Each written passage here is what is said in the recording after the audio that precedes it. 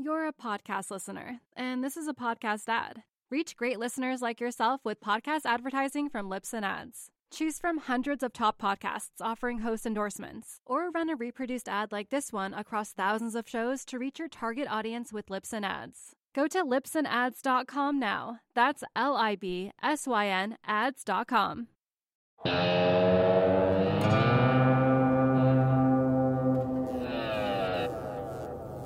It's Thursday, January 7th, 2021. Welcome to the Real Vision Daily Briefing. I'm Ed Harrison, joined shortly by our managing director in London, or actually in the UK, I should say, Roger Hurst. But first, with the news of the day, Haley Drasnin.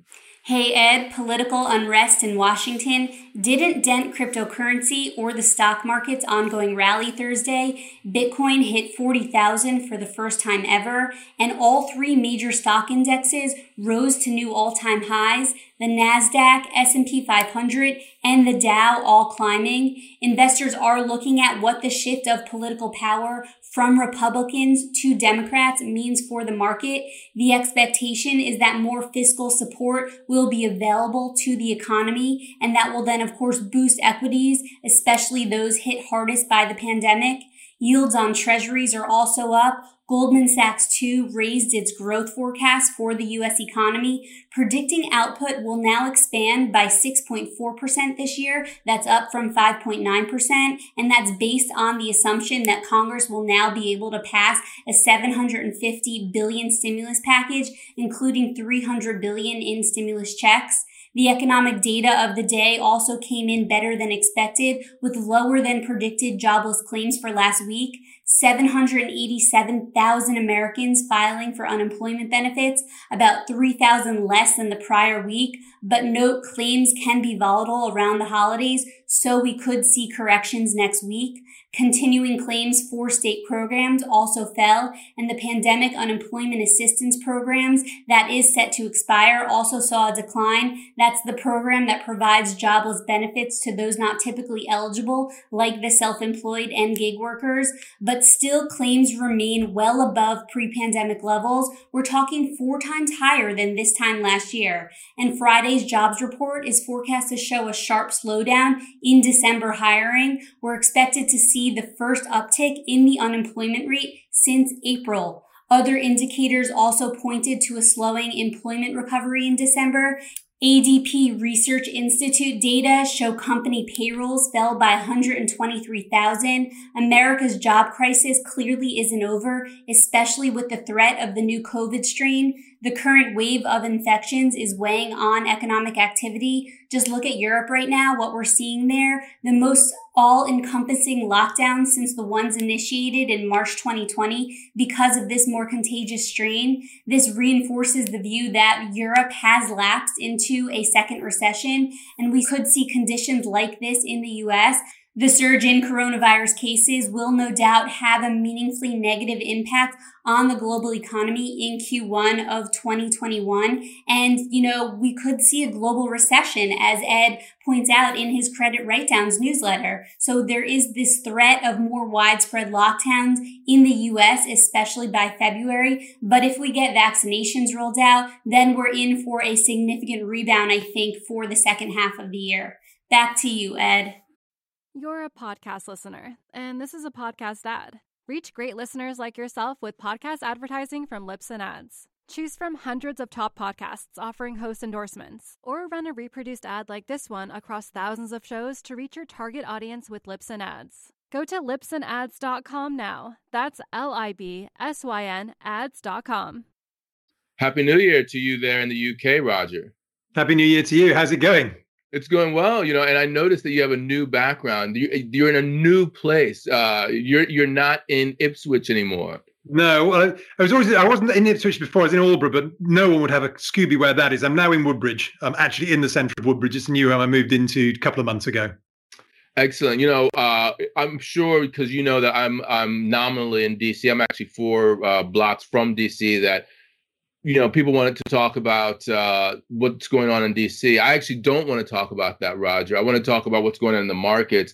And I've already picked your brain ahead of time, so I kind of know that you're on the same page as me with regard to that. And we're both thinking about reflation. Let me tell you how I'm thinking about it, though, before you get into what your call is. I wrote this thread right before we came on Twitter, and there was one part of the thread that I want to say. This is how I'm thinking about it. Is this? If you look at market action, it all speaks to reflation. Dollar down, equities up, bond yields up, oil prices up, gold up, Bitcoin up. All of that is interrelated. It's all coming to the same trade, the reflation trade. Now, when I look at the real economy, what I see is you right now in the UK in lockdown. I see the Germans with 1,000 deaths a day in lockdown. I see the Japanese going into more of a lockdown. And I anticipate in the United States that we're going to have more problems going forward. We certainly had a negative print on the ADP number on Wednesday. So for me, Q1 is not looking good. I'm thinking double dip. And the markets are basically looking through that and saying reflation. What are you seeing? So I think what is absolutely fascinating is that in 25 years in this business, I've never seen such an overwhelming consensus for the year ahead in terms of those 2021 forecasts. And you're right, it's about reopening, it's reflation, it's rotation, it's buy high yield over investment grade, buy small caps over large caps, buy low quality, buy emerging markets over developed markets, buy commodities. Basically, it's this everybody. And I looked through something from Bloomberg. They had 500 quotes. And after about 200, I gave up because I'd only found one. It was Barcap saying, oh, maybe the dollar's got a little bit too far. And obviously, selling the dollar, shorting the dollar is part of that. And now it's obviously, I wouldn't say seductive. It's a very logical view to take because there's fiscal, there's monetary, the vaccine is coming. You add all those together and it's this pickup in growth. But as a narrative, it is so all-encompassing in a way that I've never seen before that I'm a little bit nervous about that. Now, I think there will be momentum into the beginning of this year just because it is so all-encompassing from the active managers. But I think it's also a very dangerous one because, yes, I think we've got a double-dip recession coming. But I also think that some of the indicators for that reflationary bias are very, very transient. This is not the sort of reflation trade that we saw in the 2000s, driven by synchronized global growth. It's that reflation assets are reacting to a lower dollar. And that lower dollar, maybe structurally it's on its way down, but it's not a one-way trip. And I think because it's not a one-way trip, I think there's a lot of risk that there's a lot of people now on that one side of the boat. Yeah. So, it's a crowded trade. And whenever there's a crowded trade, you always have to take caution. But at the same time, it's crowded. And there are things on the horizon that potentially are negative for it. The way that I'm looking at it is you and I were on the same page that there's murky data coming in Q1, maybe Q2. So the beginning of the year, but the markets are basically saying, so what? We already know that there's a vaccine, not only one vaccine, there are like 12 vaccines that you can benefit from. When the market, we get reopened, the economy reopens, it's going to be gangbusters. You're going to get pent up demand, and that is reflationary, irrespective of what is happening right now in the here and now. It sort of is true, but let's say the whole world got a vaccine tomorrow and everyone took a vaccine tomorrow. That means that the population's productivity capability is exactly where we were at the beginning of 2020. Not higher, but the same. But at the same time, you have a lot of issues that are still there below the surface from what we've had already. So it's a case of, yes, all this is potential pent-up demand, although I'm going to come on to that later. But the key here is, and when we think about all the fiscal stimulus and the monetary, in fact, that's wrong. The fiscal support and monetary support, it's support. It's not stimulus. The reason why we're pushing furlough schemes out is because we're still kind of catching the falling knife. We're not actually stimulating growth yet. We're still trying to protect the economy from going down even further by basically handing out cash or trying to hand out cash.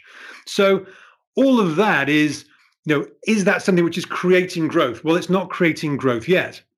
And then I think the other things to do with this as well is, firstly, if you think the fiscal is going to be there, it's got to be in much, much bigger size to create the sort of growth that's being priced in.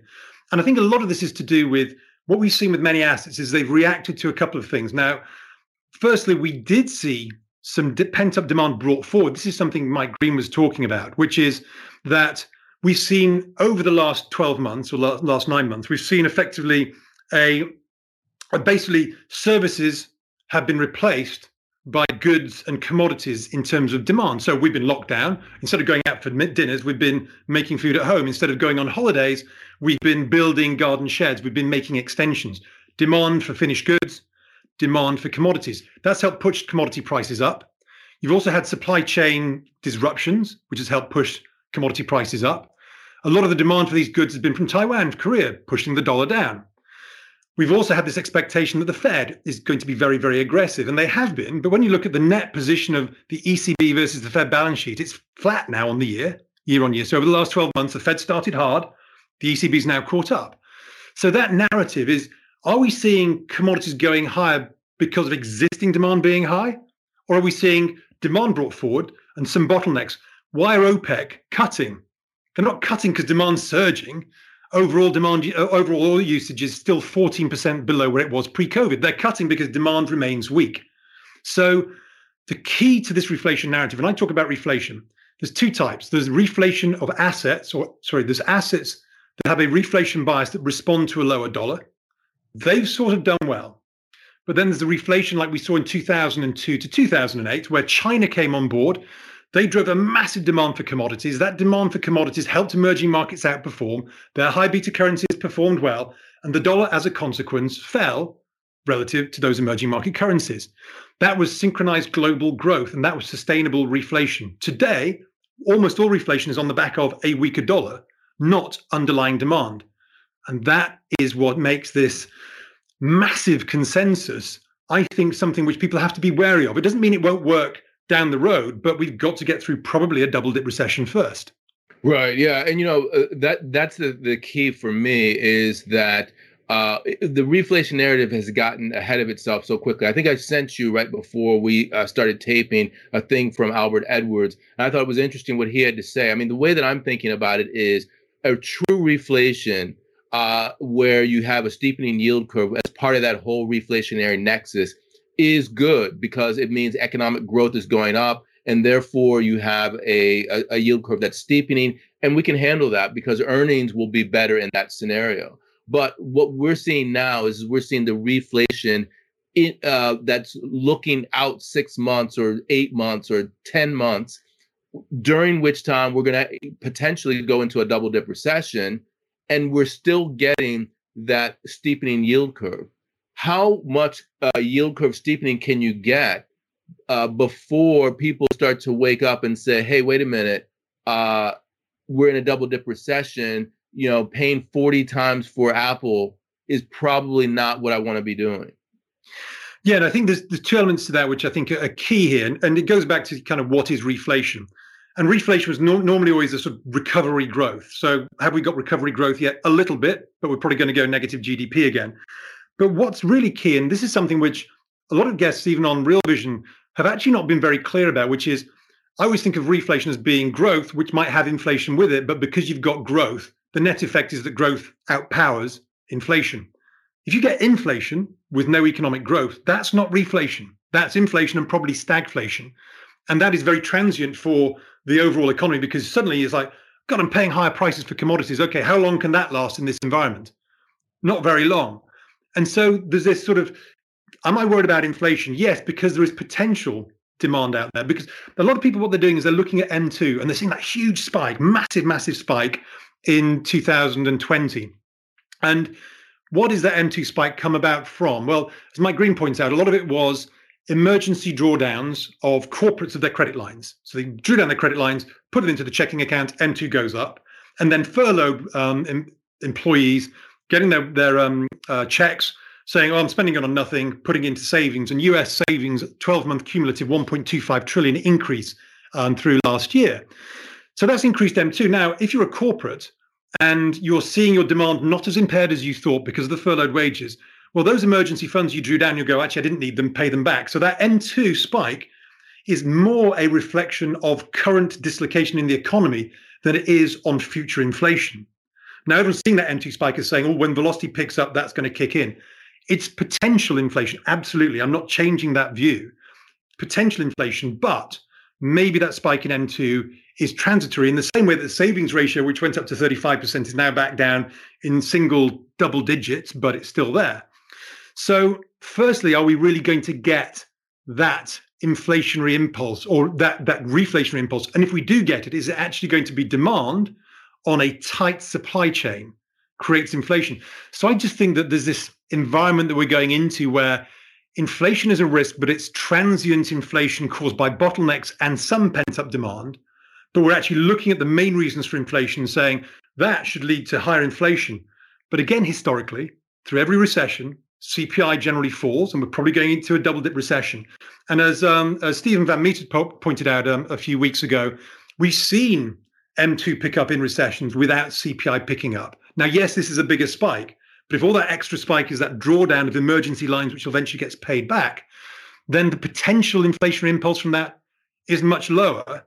And yet people are looking at it saying, oh, it's coming. I just don't think it's coming just yet. Yeah, I would say that I have some skepticism about whether it's coming, and partially because I thought it was interesting. If you saw the ADP report that came out yesterday, the ADP report showed we lost 123,000 private sector jobs in the United States. Expectations had been for 88,000 add. The interesting bit, however, was it wasn't just small businesses that were losing jobs. Small businesses lost a lot of jobs. Medium-sized businesses gained jobs. Large businesses were cutting workers during the holiday season. What does that say to me? It says to me that the M2, the drawdown that you were talking about, that they did, got them through the hard times. They had the reflation of the reopening, and now they're seeing actually conditions that are causing them to draw back again. So that's not inflationary at all, what's going on in the U.S. And I would imagine that in Europe, it's a similar event. Yeah, I think so. I think that there's, what we're seeing here is that, things got broken so rapidly and so completely that things are popping up that we've never seen before. And you remember there's processed beef was the classic one, went first. They call it boxed beef, this US thing, because you had the live cattle were being slaughtered because the abattoirs were closed, which meant that there was no processed beef. So you had depressed cattle prices, but you had spiking processed beef, inflation, because of a supply chain bottleneck. Right now, you've got soft commodities, things like corn, soya, all those. They're all going through the roof, although they're really following the move in the dollar as much as anything else. But you're seeing these lumber, the same lumber spiked up. It actually fell when everyone came out of lockdown. So from September to November, lumber prices fell. They're spiked up again now. But all of these things are they to do with these quite radical conditions where we're getting some money, which some people are spending today, some people are saving. Now, that pickup in savings, we don't know if that savings is future potential demand or, my God, we nearly lost it all this time. We still haven't got a pension. I never had any savings. I'll spend a bit of that when I'm out of lockdown, but actually I'm going to save more of that than I ever would have thought because now I know what it feels like to live on the edge. Now, we don't know. But these things, when you look at them, they look like massive inflation is coming and they have the inflationary potential. But inflationary potential is not reflationary potential. And inflationary potential without wages picking up is actually quite negative for the economy. So that's not reflation. And this is where a lot of people say, inflation's coming. It's a reflationary trade. Buy the reflation trades. It's like, buy those trades that like inflation and like a weaker dollar, but we might find all this rolls over and it all reverses because this was not sustainable, synchronized global growth. Clearly, it's not synchronized global growth because we're all going into lockdown again. Very reflation. I was going to say that, I'm thinking back to what you said at the beginning and also what I said in terms of the nexus of the reflation trade. The way that I was explaining the reflation trade was, dollar down, it was commodities up, oil up, equities up, yields up, Bitcoin, gold up. You were explaining it in terms of high yield over investment grade, small cap over large cap, emerging markets over developed markets, buy Japan, buy commodities, sell dollars, buy risk. I think all of that's part of one nexus. which part of that nexus or which parts of that nexus are the most vulnerable in a situation where people start to doubt the reflation trade? Well, I think it goes back to how sustainable is the one-way move in the dollar. Now, the one-way move in the dollar is, we've now got the blue wave. So you price in, that Biden could do more. So that was always yields going high, which we've got. So yields going high, steepening of the yield curve. That looks quite good for the banks, etc. And more fiscal stimulus will potentially come. But fiscal stimulus, give $2,000 out. Oh, and higher taxes. Well, higher taxes is tightening fiscal conditions. Giving $2,000 out is loosening them. Maybe you get flat fiscal conditions on that basis in the short term. And I think the dollar, therefore, is the bit that is at risk, because if you look at the ECB and you look at Europe can't do much on the fiscal side. So they're probably going to have to do more on the monetary side. And as I said before, when you look at how the central banks reacted, the Fed went really, really hard and really, really fast. They did a good job of reacting quickly. The US does that very well. The Europeans pontificated, etc. But the ECB got its act in gear. And eventually the ECB's balance sheet started to expand. And as I said, they're pretty much like for like now over that year. Now, the US can do more fiscal than Europe can, because we've just got, 500 billion was agreed by 27 nations. The frugal five are going to go, not again, not for a while. So that means that the ECB has to do more. So it could be that the ECB ends up being more aggressive. And remember, the other thing that is true is that Japan, Switzerland have more balance sheet expansion for GDP than the US by quite some way. And if you add up every central bank doing balance sheet expansion, they're significantly more than the US. So there's actually more non-dollars being printed or being created in that central bank sort of way than there are dollars by the Fed. So that's a vulnerable position. And now when you look at positioning, copper, extremely long speculative positioning, because hedge funds have been chasing this. Oh, it's dollar down, buy copper. Euro is still near those record highs. There's not so much in the bond market. The bond market is about growth. The bond market is almost neutral. 2-year, 5-year, 10-year positioning is give or take around zero. It's only the 30-year where you've got the net short, which is the bit sensitive to inflation and less influenced by the Fed. But you've also got to remember, people are saying, but inflation expectations are now at 2%. 10-year tips, 5-year tips are there. It's like, yeah, but who's been the big buyer there? 20% of the market by the Fed. If the market thought inflation was coming, why is it the Fed needs to buy these products to make it look like inflation's coming? It's because the market actually doesn't really believe it. The Fed's trying to make the market believe it by pushing the inflation products. Nominal yields have gone nowhere, going up a little bit now on the back of Biden, etc. But again, the narrative is more powerful than positioning necessarily. And the narrative is coming from the active community. And the active community is unfortunately a diminishing community in the investment landscape because the passives are more important. And so when people say sell tech stocks to buy inflation trades, I'm thinking, does a passive fund do that? Or does a passive fund go big cap, buy big cap, still a big cap, buy a big cap? That's how they work. They don't rotate. So we're talking about a narrative and an idea is about a diminishing part of the market. And suddenly you could find that 25% of the market's rotating while 75% of the market is carrying on with the trades that have worked for the last 10 years in a world where central banks have pushed down 10-year inflation and growth expectations to below zero, where they still are. And so therefore, the best thing as a logical thing to do would be buy assets that tend to go up when central banks are loose. I just think that, the narrative and the active management narrative is the hedge funds, the active managers doing this could end up finding themselves in a weak position compared to the passives, which in some ways now control the market.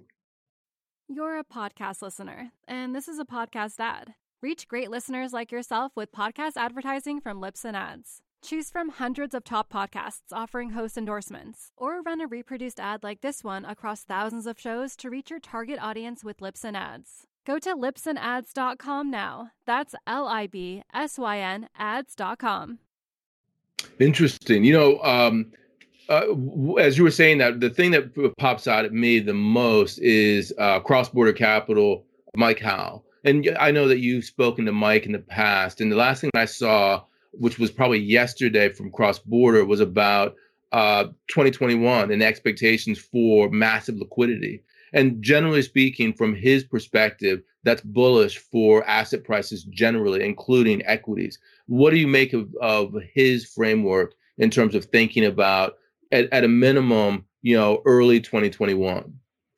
So his framework is actually something which has a lot of similarity in certain elements with what Mike Green's talked about, which is what this liquidity does is it actually creates an environment where you get these moves up, but then you get these air pockets to the downside. So actually, the liquidity is both a reason for, and when he talks about liquidity, he talks not just about central banks. People go, but how does central bank liquidity get into the market? He also talked about the commercial side. He talks about banks putting money into the system as well. He says, look, it's going up, and this is a positive for risk assets, but you're going to get these quite dramatic air pockets. This is the world that we're now in. And so the very thing it's like that classic thing, like low volatility begets high volatility. Lots of liquidity creates air pockets. And if you can stand a 30% drawdown in an equity market or any asset, then fine. But if you have tight stops, you might find that this liquidity deluge becomes a risk on mirage. It looks good for a while, but then you suddenly find yourself having to go, well, I got in late and it's now down 20% and I only caught the last 5%. It's a very risky environment. And it's an environment which, if that liquidity is coming in, but the framework hasn't changed, then it goes back to, okay, once the active managers have done their bit, and what if we push yields to 1.5% on the US 10-year? Remember at 3.25 at the end of 2018? Rang the bell on the equity market sold off. Federal Reserve stupidly cut rates on the whatever it was of December, late December, and we had that sell-off onto December the 24th. Now, I don't reckon 3.25 will ring the bell on the equity market this time. Increase in debt, I reckon it'll be somewhere lower. 1.5%, 1.25%, I have no idea. But the point is, we will struggle with higher rates, higher interest rates, and higher yields in this environment of higher debt. Yeah, I agree completely. And I think that maybe it was Albert Edwards who was saying that BCA Research was talking about 1.5. He reckons, before we get to 1.5, yes, the threshold will be reached. There are a lot of different ways that we could go with this. I was just thinking about the first thing that, the thing that's on my mind a lot is that for the first time, I think maybe it was as markets came open in 2021, I was like, this feels like 1999. I was there, and it feels more like that period of time than any time that I've seen during this cycle. Are these comparisons to 1999 apt in your opinion? Yes, I mean, I sat on a desk with Raoul and at the time, and we were sitting there watching these flows going on and talking to lots of skeptical hedge funds, and many of those hedge funds ended up allowing their skepticism to be overcome by the desire to participate. And this was at the end of 1999 into 2000. And one of the things that you often get in financial markets is you get a round trip in the first quarter. Is that there's the momentum trade, and it looks great. And it's very rare that the momentum trade in the first quarter goes into second, third, and fourth quarter. It often goes up and then tests everybody. Remember, that's what happened I think it was April the 4th or 14th or something like that. It was early April. I think it was a 14% drop on the NASDAQ in a single day. Then it sort of rebounded. I remember a couple of hedge funds at the time said, okay, now you can start selling the rallies on the NASDAQ. It was that framework, was, that belief, the narrative. And people say no one thought it was a bubble then. Everyone thought it was a bubble, but they thought it was a bubble that could go on. Today, everyone sort of knows it's a bit weird, but they don't want to miss out. I think there's a lot of that behind this. But the one thing that is very different, and the one reason why I remember back in March or April of last year, I sort of said, I'm not making any predictions here, but this is a framework where we could be in a deep recession and the S&P at 4,000. The reason behind that is that this is a different framework where the active community is no longer in control. They're not the ones driving it. Before it used to be, drive it up, gets too expensive, they sell it, drive it down, it's too cheap, and it sort of moves around that mean, and then you got a bubble because retail got involved, it took it out of whack. Whereas today, the passive funds have always been kind of driving this, and we've been out of whack now for 5 years. If you look at the S&P profits, it's flatlined for 5 years. Right. Whilst it's done that. It did that for about 6 months in 2000. It has changed. And until you break the framework, which is low long-term growth expectations, and everyone going, okay, well, my hunt for yield or, my hunt for something somewhere means I go towards passives most of the time, then the risk is that that active kind of mentality is very, very short-lived. And it has been very, very short-lived over the last 5 to 10 years.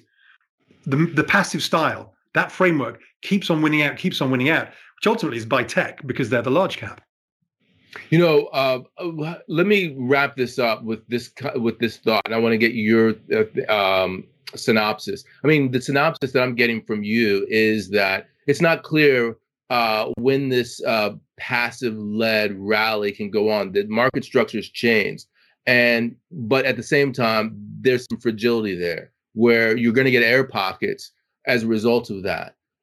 To me, it's not clear based upon that analysis whether or not those air pockets are something to sell or whether or not this rally can go on indefinitely. So my question to end this all with is, if we're saying caveat emptor, is it a short-term caveat emptor, or can I just buy the dip because passive will continue to give me a lift? I've been moving towards that sort of thought process or that sort of mentality. And we did a piece for a central bank administrative finance, and we had a guy who used to be the chief operating officer of Brevan Howard did it. And he was very interesting because we did a piece on tail hedging. And this tail hedging was, okay, how do you tail hedge? And basically was saying, well, the reality is that because of central banks' reaction function today, many of the big institutions are saying there is no point in trying to sell what you consider to be a tail event, because the reaction of central banks will mean that the tail event has a very short longevity. And they will do everything that they can to return asset prices to where they were. So big institutions are now taking the view, no point in tail hedging. You've got to have a sensibly built portfolio that can withstand a lot of these risks. But if your equity portion sells off 20, 30%, you don't go, it's going to sell off another 10%. The assumption based on the last 10 years is that central banks will do something about it. So is tail risk hedging, tail risk hedging still has its opportunities, but you've got to trade your tail risks now, because your tail risk, the idea was you had this event, blew up your portfolio, you had your tail risk on and you unwound it. Was now it's a case of it blows up your portfolio, but if you want to make money from your tail hedge, you need to monetize it as quickly as you possibly can, because the whole portfolio goes back. Now, okay, you might say, well, my portfolio has been protected, but if you really are some people put tail hedges on for fun rather than to protect their portfolios. I've put these on for clients, and probably 9 out of 10 times I've failed, or the client has failed, or we failed together to monetize those tail hedges in a satisfactory way because of the speed with which things bounce back. Central banks and that passive framework, which continue to pour money in until that breaks. And this is why it goes down to insolvencies and serious long-term unemployment, reduces 401k money flowing into those passive funds and those rules-based funds. Until that changes, it's hard to really say that you want to pick a new model, because what we saw last year, what we saw in March, is that model returned very, very quickly back into form. So yeah, I mean, I'd say that.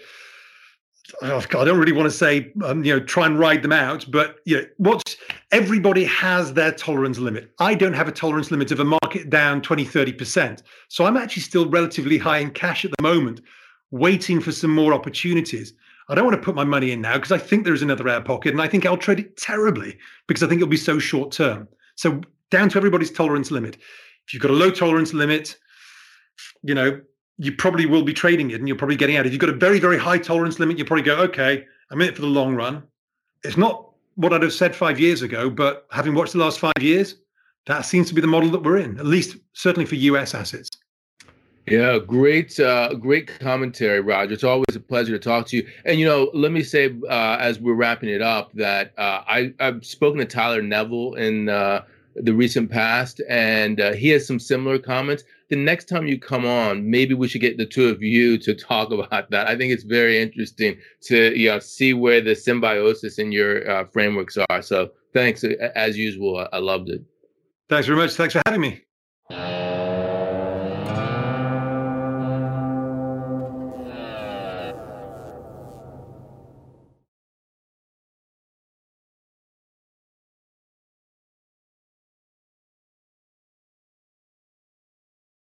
You're a podcast listener, and this is a podcast ad. Reach great listeners like yourself with podcast advertising from Libsyn Ads. Choose from hundreds of top podcasts offering host endorsements, or run a reproduced ad like this one across thousands of shows to reach your target audience with Libsyn Ads. Go to lipsonads.com now. That's LIBSYN ads.com.